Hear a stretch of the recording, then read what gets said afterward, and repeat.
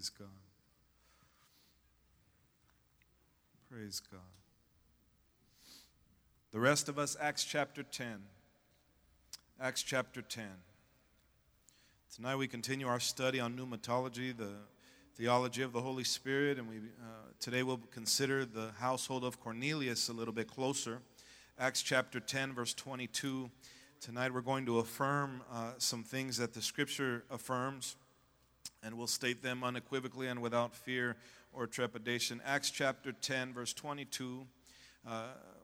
Today we're going to read quite a bit, so just follow along. I'm going to read quite a bit, and follow along with me. The verses will be on the screen. Acts chapter 10, you don't need to stand again. Acts chapter 10, follow along with me, verse 22 through 48. I hope you brought your Bible. If you brought your Bible, lift it up. I want to see your Bible. I haven't done this in a while. Did you bring your Bible to church? Yeah? Good. If you didn't bring your Bible, follow along on the screens above. But in this church, we teach and preach from the Word of God, and you're going to need it here. Acts chapter 10, look at verse 22, okay? When you're there, shout amen. Amen. Follow along with me. I'm not going to ask you to read with me because it's quite a bit, but follow along with me. Acts chapter 10, verse 22. I'm reading out of King James tonight. And they said, Cornelius, a centurion, a just man, one that fears God and of good report among all the nation of the Jews, was warned from God by a holy angel to send for thee into his house and to hear words of thee. Verse 23. Then he called them in and lodged them, and on the morrow Peter went away with them, and certain brethren from Joppa accompanied him. Verse 24. And the morrow after they entered into Caesarea, and Cornelius waited for them, and had called together his kinsmen and his friends. Key verse there. Cornelius waited for Peter, and called together his kinsmen and his good friends. 25. And as Peter was coming in, Cornelius met him, and fell down at his feet, and worshipped him. 26, but Peter took him up, saying, Stand up, for I myself am also a man. And as he talked with him, he went in and found many. Peter went in. After talking to Cornelius, he went in and found many. Somebody shout, many that were come together. Verse 28. And he said unto them, Ye know how that it is unlawful. It's an unlawful thing for a man that is a Jew to keep company, or even to come unto one of another nation. But God has showed me that I shall not call any man common or unclean. There's a message in and of itself. God has showed me that I should not call any man common or unclean. I wonder why we do what God told him not to do. 29. Therefore came I unto you without gainsaying, as soon as I was sent for. So I ask now, therefore, with what intent have you sent for me? Verse 30. And Cornelius said, 4 days ago I was fasting until this hour. Cornelius is a Gentile, by the way, but he has forsaken paganism and has feared the Lord.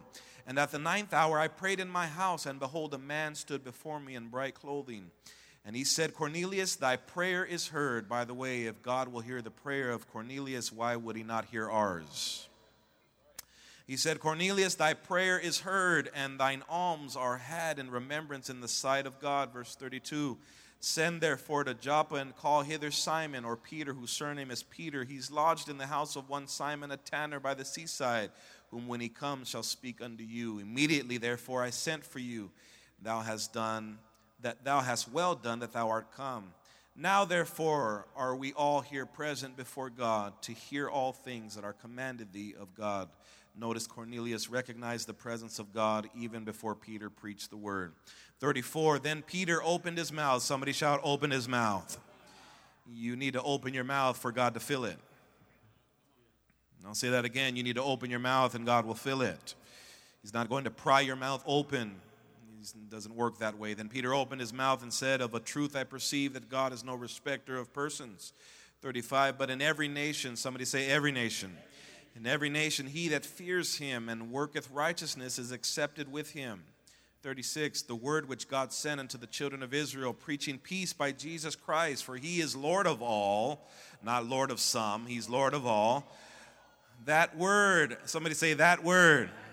That word, I say, ye know, which was published throughout all Judea and began from Galilee after the baptism which John preached. 38, here comes the gospel. How God anointed Jesus of Nazareth with the Holy Ghost and with power. How God anointed Jesus of Nazareth with the Holy Ghost and with power. How God anointed Jesus of Nazareth with what? Jesus of Nazareth was anointed by God with the Holy Ghost and with power. I submit to you, if Jesus of Nazareth was anointed with the Holy Ghost and power, what do you need? Was Jesus God then? Was he God then? If he needed to be anointed, what does that say about us? Help us, Lord. Who went about doing good and healing all that were oppressed of the devil, for God was with him. 39, and we are witnesses of all things which he did, both in the land of the Jews and in Jerusalem, who they slew and hanged on a tree, referring to Jesus. Verse 40, him God raised up on the third day and showed him openly. 41, not to all people, but unto witnesses chosen before of God, even to us who did eat and drink with him after he rose from the dead. 42, and he commanded us to preach unto the people and to testify that it is he which was ordained of God to be the judge of quick and the dead. 43, to him gave all the prophets witness that through his name whosoever believes in him shall receive remission of sins. 43 is a warning to those even today who try to do away with the Old Testament. There is a movement right now, and it's gaining steam. There is a movement right now that is gaining steam. Preachers and a coalition of ministers who are trying to do away, literally, with the Old Testament. You'll be amazed that these people have thousands of followers. The Old Testament, why do we need it? Because they give witness, they prophesy of who? Of him. They testify of who? Of Jesus. To him gave all, see, somebody crashed in the rain, you can hear the sirens. To him gave all the prophets witness that through his name whosoever believes in him shall receive what? Remission of sins. Verse 44, are you following? 44. While Peter yet spake these words, the Holy Ghost fell on all them which heard the word. 45. They of the circumcision, or Jews, which believed were astonished, as many as came with Peter, because that on the Gentiles also was poured out the gift of the Holy Ghost. Underline the word gift. Poured out the gift of the Holy Ghost. Verse 46. For they heard them what?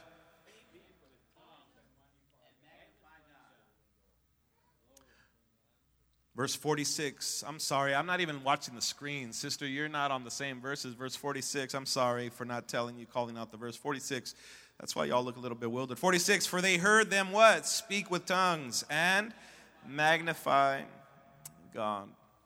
And then answered Peter, can any man forbid water that these should not be baptized, which have received the Holy Ghost as well as we, or that have received the Holy Ghost just as we have? Verse 48, and he commanded them to be baptized in the name of the Lord. Then prayed they him to tarry certain days. Lord, add a blessing to the reading of your word. Help us, Lord. Give us understanding of the text. Illuminate the scriptures, Lord, and point us to Jesus. Ignite our hearts, I pray, that we might hunger and thirst for righteousness and for the infilling, the empowerment of your Holy Spirit. Fill us afresh, I pray, in Jesus' name. Amen. Let's go back now. You're like, go back where? You just read a lot. I know, but it's good because some of you haven't read your Bible in a few days. Let's consider a few things about what we just read. Sister, follow me in the points now. The first thing that we see here is that Cornelius' household, they believed and were saved at the moment that Peter spoke of Jesus.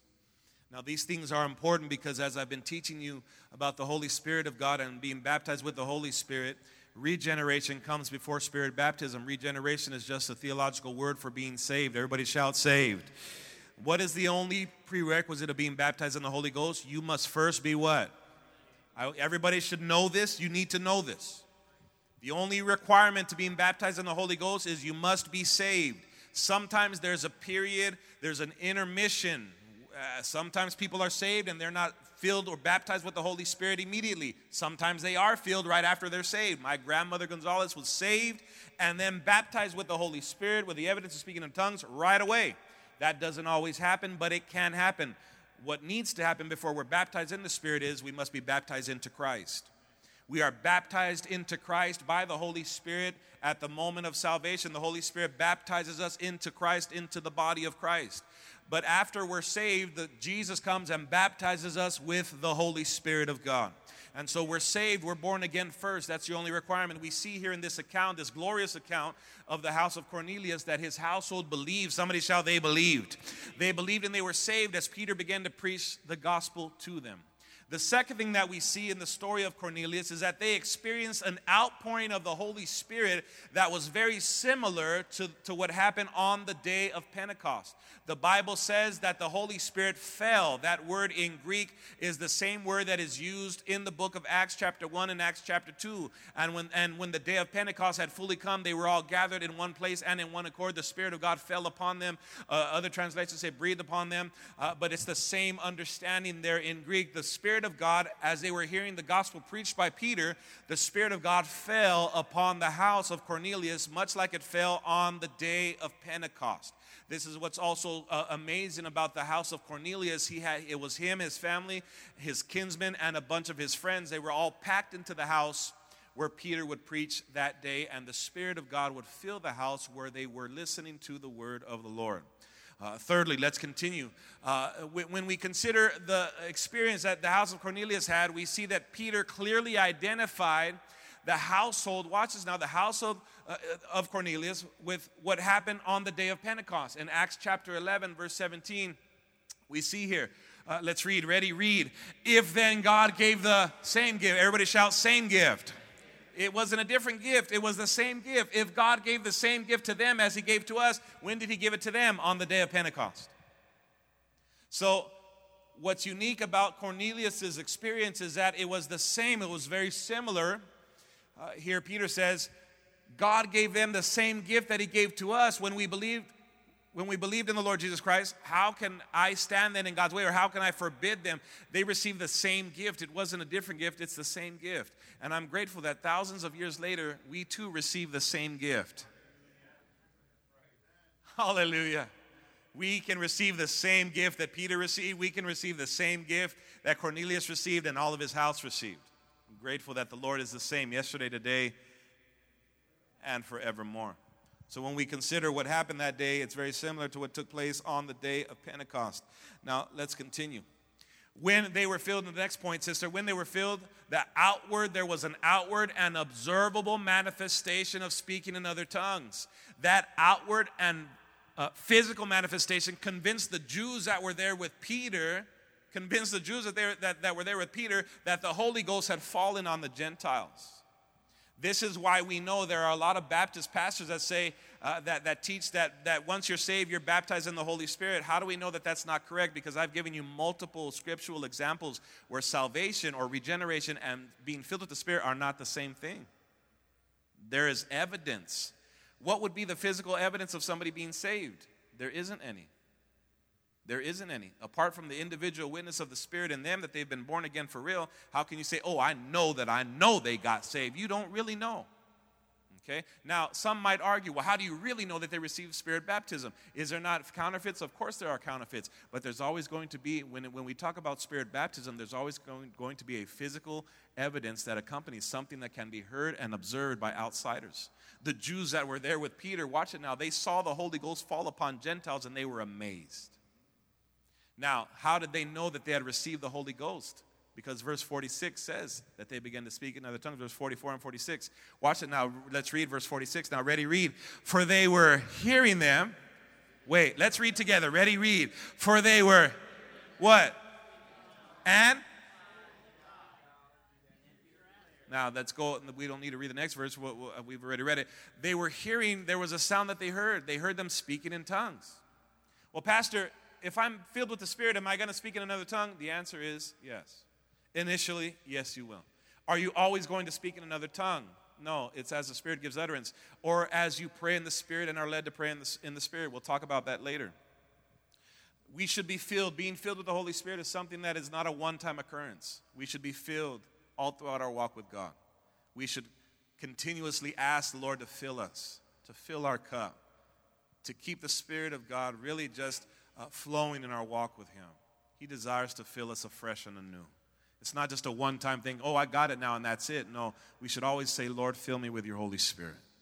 Because we're going to see how there are many different benefits of being filled with the Spirit. As I said a few weeks ago, we can't just stop at being baptized with the Spirit and say, I got it, and then walk away. No, that initial evidence is that insurance card. Don't wave around your insurance card. No, activate and take advantage of all the blessings of being baptized in the Holy Spirit. Being a Pentecostal is so much more than a way that we worship. It's so much more. I'm so zealous. I've always been so zealous and heavy-hearted about how Pentecostalism has been minimized and relegated to speaking in another tongue. That's the initial evidence that God, not us, God chose speaking in another tongue as that initial evidence. But there's so much more to the Holy Spirit of God. The Holy Spirit is God. Just consider that. You think the Holy Spirit is limited to just giving you another tongue? No, it's far deeper than that. And so we should not stop at being baptized with the Spirit or getting that initial evidence. That's just where you begin. Are you following the thought?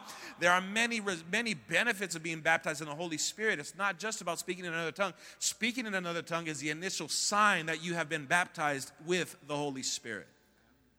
Are we clear on this, everybody?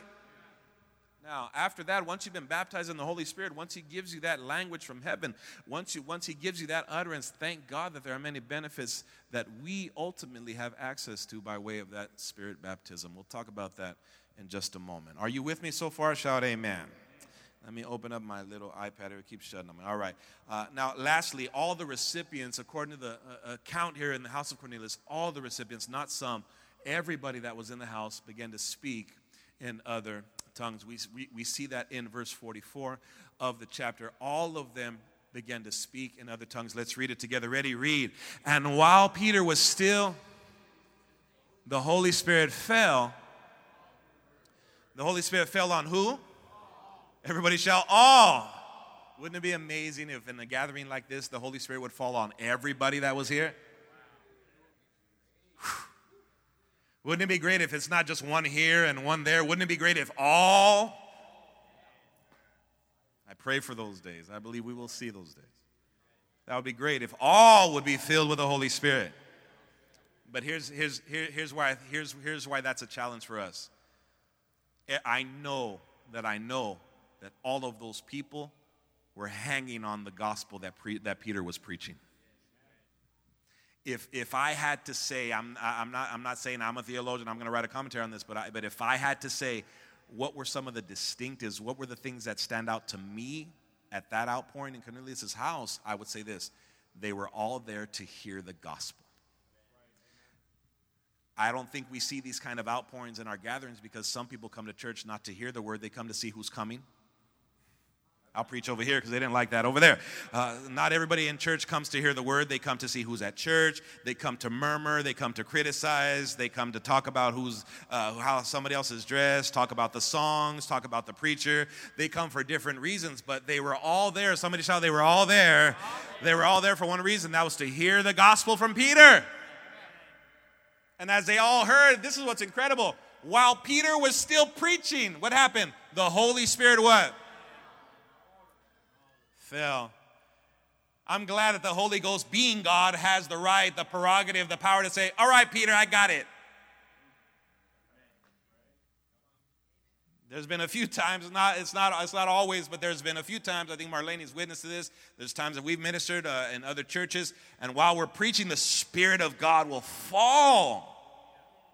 While the preaching is going forth, the Spirit of the Lord will fall. We'll begin to minister to those that are hearing the word. Thank God for those interruptions from heaven. Amen, somebody. I'm grateful for those times that the Spirit of God comes and falls on His people while the word is being preached. But they were all there with the same intention. So, knowing these things from this account of Cornelius, we scripturally affirm the following. Let there not be any wonder or doubt as to what this church, what this assembly believes. We scripturally affirm the following. And let me just say this. We can't mix words about what the Scripture declares. We declare what the Bible declares. We teach what the Bible teaches. These are not the ideologies or opinions of our scholars, our own intellectuals. This is what the Bible teaches, so we affirm these things. This church, we affirm the following. Number one, we affirm that speaking in tongues was and is an integral part of Spirit baptism in the book of Acts, and is the only manifestation that is associated with Spirit baptism, which is explicitly given and presented as evidence that authenticates the experience. And on that basis, speaking in another tongue should be considered the norm. I know that's a mouthful. I had to give it to you that way. We affirm the following, that speaking in another tongue, Spirit baptism is going to be followed by evidence that authenticates your experience, which is going to be speaking in another tongue. And this is considered and should be considered the norm, not the rule, not the exception. This is not, I'm not talking about, we'll talk about the gifts of the Spirit later. This is not referring to the gift of the Holy Spirit that Paul deals with to the church at Corinth. Do all speak in tongues? That is not what he's talking about. Within the context, both the context of the chapter and the immediate context, Paul is talking about corporate worship. He's talking about the gift of the Spirit. Do all prophesy in another tongue? The answer is no. The answer is no. That's not what he's talking about. Because some people lean on that and say, you see, Paul said right here, does everybody speak in tongues? I love Dave Hunt. Dave Hunt's a great scholar, theologian even, may he rest in peace. But Dave Hunt was one that propagated that teaching, and he said, Paul said here that not all speak in tongues. But I think Dave Hunt, you don't even have to be a scholar. He knows, and he should know, that within the context of what Paul is teaching there, he's talking about corporate worship settings, and he's talking about the gift of prophecy or an utterance, a Spirit-inspired utterance that is followed by an interpretation. That was his opinion, though, that not all speak in tongues. Now, I would agree to this point. Not all will speak in tongues during a corporate worship setting. Not all will give an utterance in tongues followed by an interpretation. That we affirm also. But the initial evidence of speaking in another tongue, that's for all who have received. How do we know that? Because there's no other scriptural evidence that follows Spirit baptism. Not one. As I said last Wednesday, it's God's prerogative. Why he chose that? Ask him when you get to heaven. If you were God, maybe you would have chose a different way, right? Well, I think the evidence shouldn't be tongues. It should be you hop on one leg. Well, whatever you think should be the evidence, that's your opinion, but you're not God. God knew what the evidence should be. He gave us that evidence, and we affirm what the Bible affirms. So what does all that mean? It means that we affirm here what the Scripture affirms. Spirit baptism is going to be followed by physical evidence. What is that evidence? Speaking in another tongue as the Spirit gives you the utterance. A dear friend of mine, a dear sister in Christ said, Pastor, I no longer believe that being baptized in the Holy Spirit, that speaking in another tongue is the evidence of being baptized in the Holy Spirit. And I said, sister, I love you, but you can't show me one place in the Scripture where Spirit baptism is evidenced any other way. She said, I know. The moment she said, I know, my conversation was over. Because ultimately what she's leaning on now is her own opinion or what she believes to be true.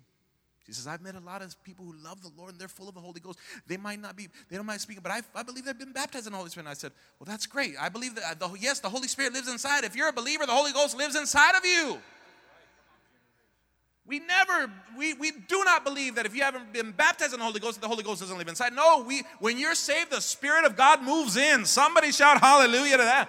The Spirit of God lives on the inside of you. You are not a second-rate Christian. No, you're on your way to heaven. The Holy Ghost lives on the inside of you. The moment you give your life to Jesus, the Holy Spirit moves inside. Amen. But baptized in the Holy Ghost, you're going to speak with another tongue. God's going to fill you that way, and there's going to be evidence that can be heard or seen. That's what the Bible clearly affirms. Number two. Secondly, we scripturally affirm the following. Speaking in tongues, speaking in another tongue, as the Spirit gives utterance, is the initial accompaniment to Spirit baptism. Nowhere else in the Word of God does it indicate that somebody who's been baptized in the Holy Spirit can be baptized or claim to be baptized without speaking initially in another tongue. You won't find it anywhere. Okay? And I hate to be redundant, but these things need to be drilled home. You ought to be able to know these things and affirm what the Bible clearly teaches. If somebody were to catch you on the street, or if you were to ask somebody, the Bible says that we should give a defense, a reason for the faith that we have believed. Don't just tell people, well, I believe it because I believe it. No, you should know what the Bible teaches. You should know that there's no scriptural evidence of anybody being baptized in the Holy Ghost that they didn't speak in another tongue. They all spoke in another tongue. Are we clear on that? Okay. This is because, and the reason why I'm teaching this and taking time is because I know a lot of people, a lot of conservatives that preach, they preach something contrary.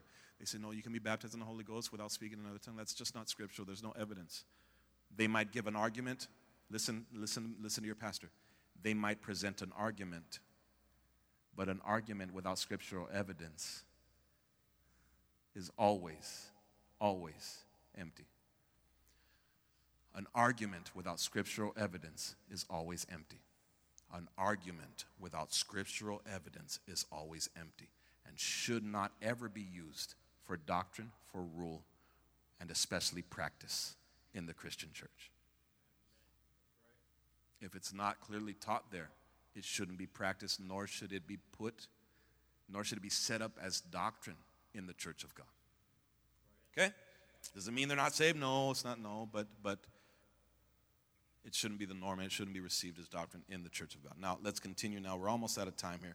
I'm going to send you home early. What's great about this is we can continue next week because we're out of time. Now, I want to talk about continuing evidences of Spirit baptism. I want you to take these down because the initial evidence is speaking in another tongue. Everybody clear on that? Okay, somebody shout, that's the initial evidence. That's the initial evidence, speaking in another tongue. But there are continuing evidences of Spirit baptism. Okay, put them up there, sister, because we got to go home. Number one, spiritual edification. The Bible says that when we speak, once we've been baptized with the Holy Spirit, with the evidence speaking in our tongue, the Bible says that when we pray in the Spirit, our spirit is edified. Our spirit is edified. Read 1 Cornelius 14. It's a great chapter, by the way. Paul deals with praying in the Holy Spirit and praying in the understanding. 1 Cornelius chapter 14, we're going to read these verses before we get ready to go home. 1 Cornelius chapter 14, verse 2, 4, and 14. Sister, do you have them? Ready? Help me read them. We got to go. Ready? Read. For one who speaks in a tongue speaks not to men, but to? For no one understands him, but he utters mysteries in the Spirit. Give me verse 4. The one who builds up. Read that again. The one who builds up himself, but the one who prophesies. See, two different gifts. Two different gifts. The gift of prophecy or utterance in tongues is for the edification of the church. But when you're praying in the Spirit or worshiping in the Spirit, you yourself are being built up and edified. So important. So important. I'm grateful that I've received Spirit baptism because there's been many times that my words are insufficient, woefully insufficient at that. Forget that. My words are they fall terribly short. The Spirit begins to pray and intercede, and my inner man is built up and edified. Thank God for that edification. Verse 14, ready, read. For if I pray in a tongue, but my mind is what? Read that again. For if I pray in a tongue, my spirit prays. Somebody say, my spirit prays. Somebody say with me, my spirit prays. Do you know that your spirit prays? Your spirit prays. You ought to thank God that your mind, I'm going to be generous, that 50% of the time has carnal leanings. Well, you said 75, not me. You said it. I was going to go with 90% of the time, but let's do 75. If you're spiritually deep, 50% of the time your mind has carnal leanings. That's why Paul says, when I pray in the Spirit, my mind is what? My mind is unfruitful.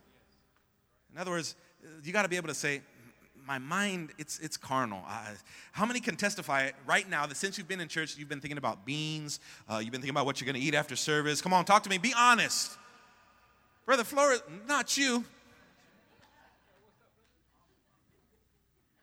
Why?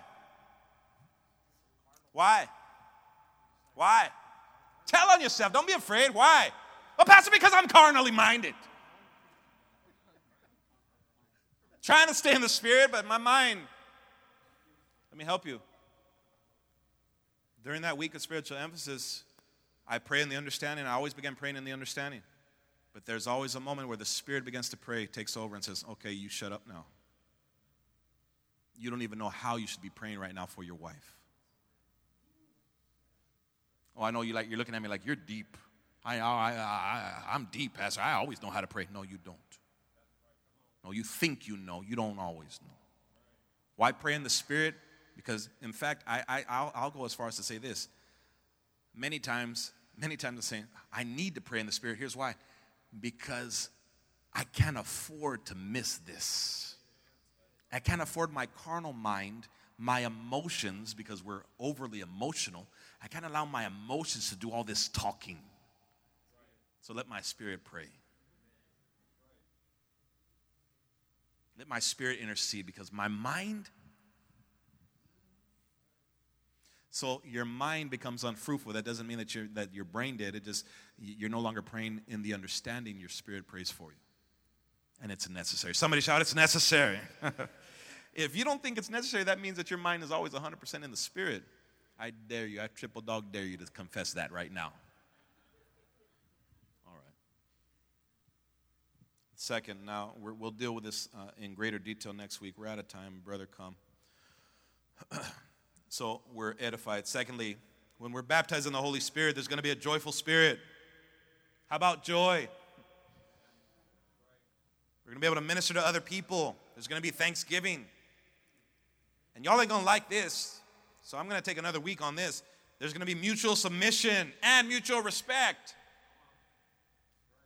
Ephesians 5, verse 18, all the way to verses 6 through 9. And that's that, within that, let me help you, within those verses, it talks about marriage, ministry, submission, respect. Talks about all those things. And guess what? The context of that is being full of the Spirit.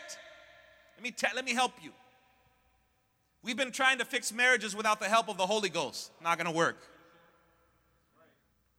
We've been trying to do ministry without the help of the Holy Spirit. Not going to help anybody. Sing your song all day long. I don't care if you sing like Frank Sinatra. Nobody's going to be delivered. Nobody's going to be healed. Nobody's going to be helped if the Spirit of God doesn't anoint you. Many times has the Lord allowed this preacher to fall on my face. And then afterwards, like, boy, you can't do this without my help. What would happen if this church all adopted that mentality? I can't sing, I can't serve, I can't love my wife, I can't love my husband, I can't submit, I can't be respectful to others, I can't have joy in my soul like I should without the help of the Holy Spirit of God.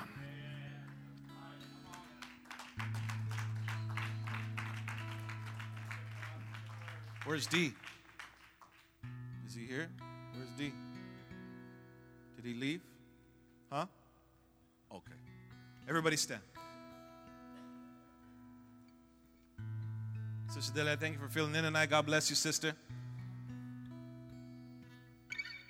Somebody's going to buy you a burger tonight. I don't know who, but I feel it in my soul. Somebody's going to buy you a burger. Look, she's clapping. She said, amen. Pastor Joe, you're closest to her. Good luck, brother. Right there, watch her. Look, Pastor Joe, like, not me. You low on joy? Ask the Holy Spirit to fill your cup. Having a hard time ministering to others? Ask the Holy Spirit to fill your cup. Now, we're going to talk about next week. If you've yet to be baptized in the Holy Spirit, what do you got to do? Ask. He's not going to give you something counterfeit. It's not going to be demonic or diabolical. Just ask him. I got to say this. Times of prayer and praise are usually when the Lord will fill you or baptize you with the Holy Spirit. It doesn't have to happen here at church. In fact, a lot of times we tend to put our faith in the laying on of hands or on the location.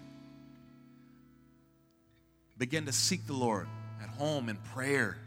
Get quiet before God. Begin to pray and praise him.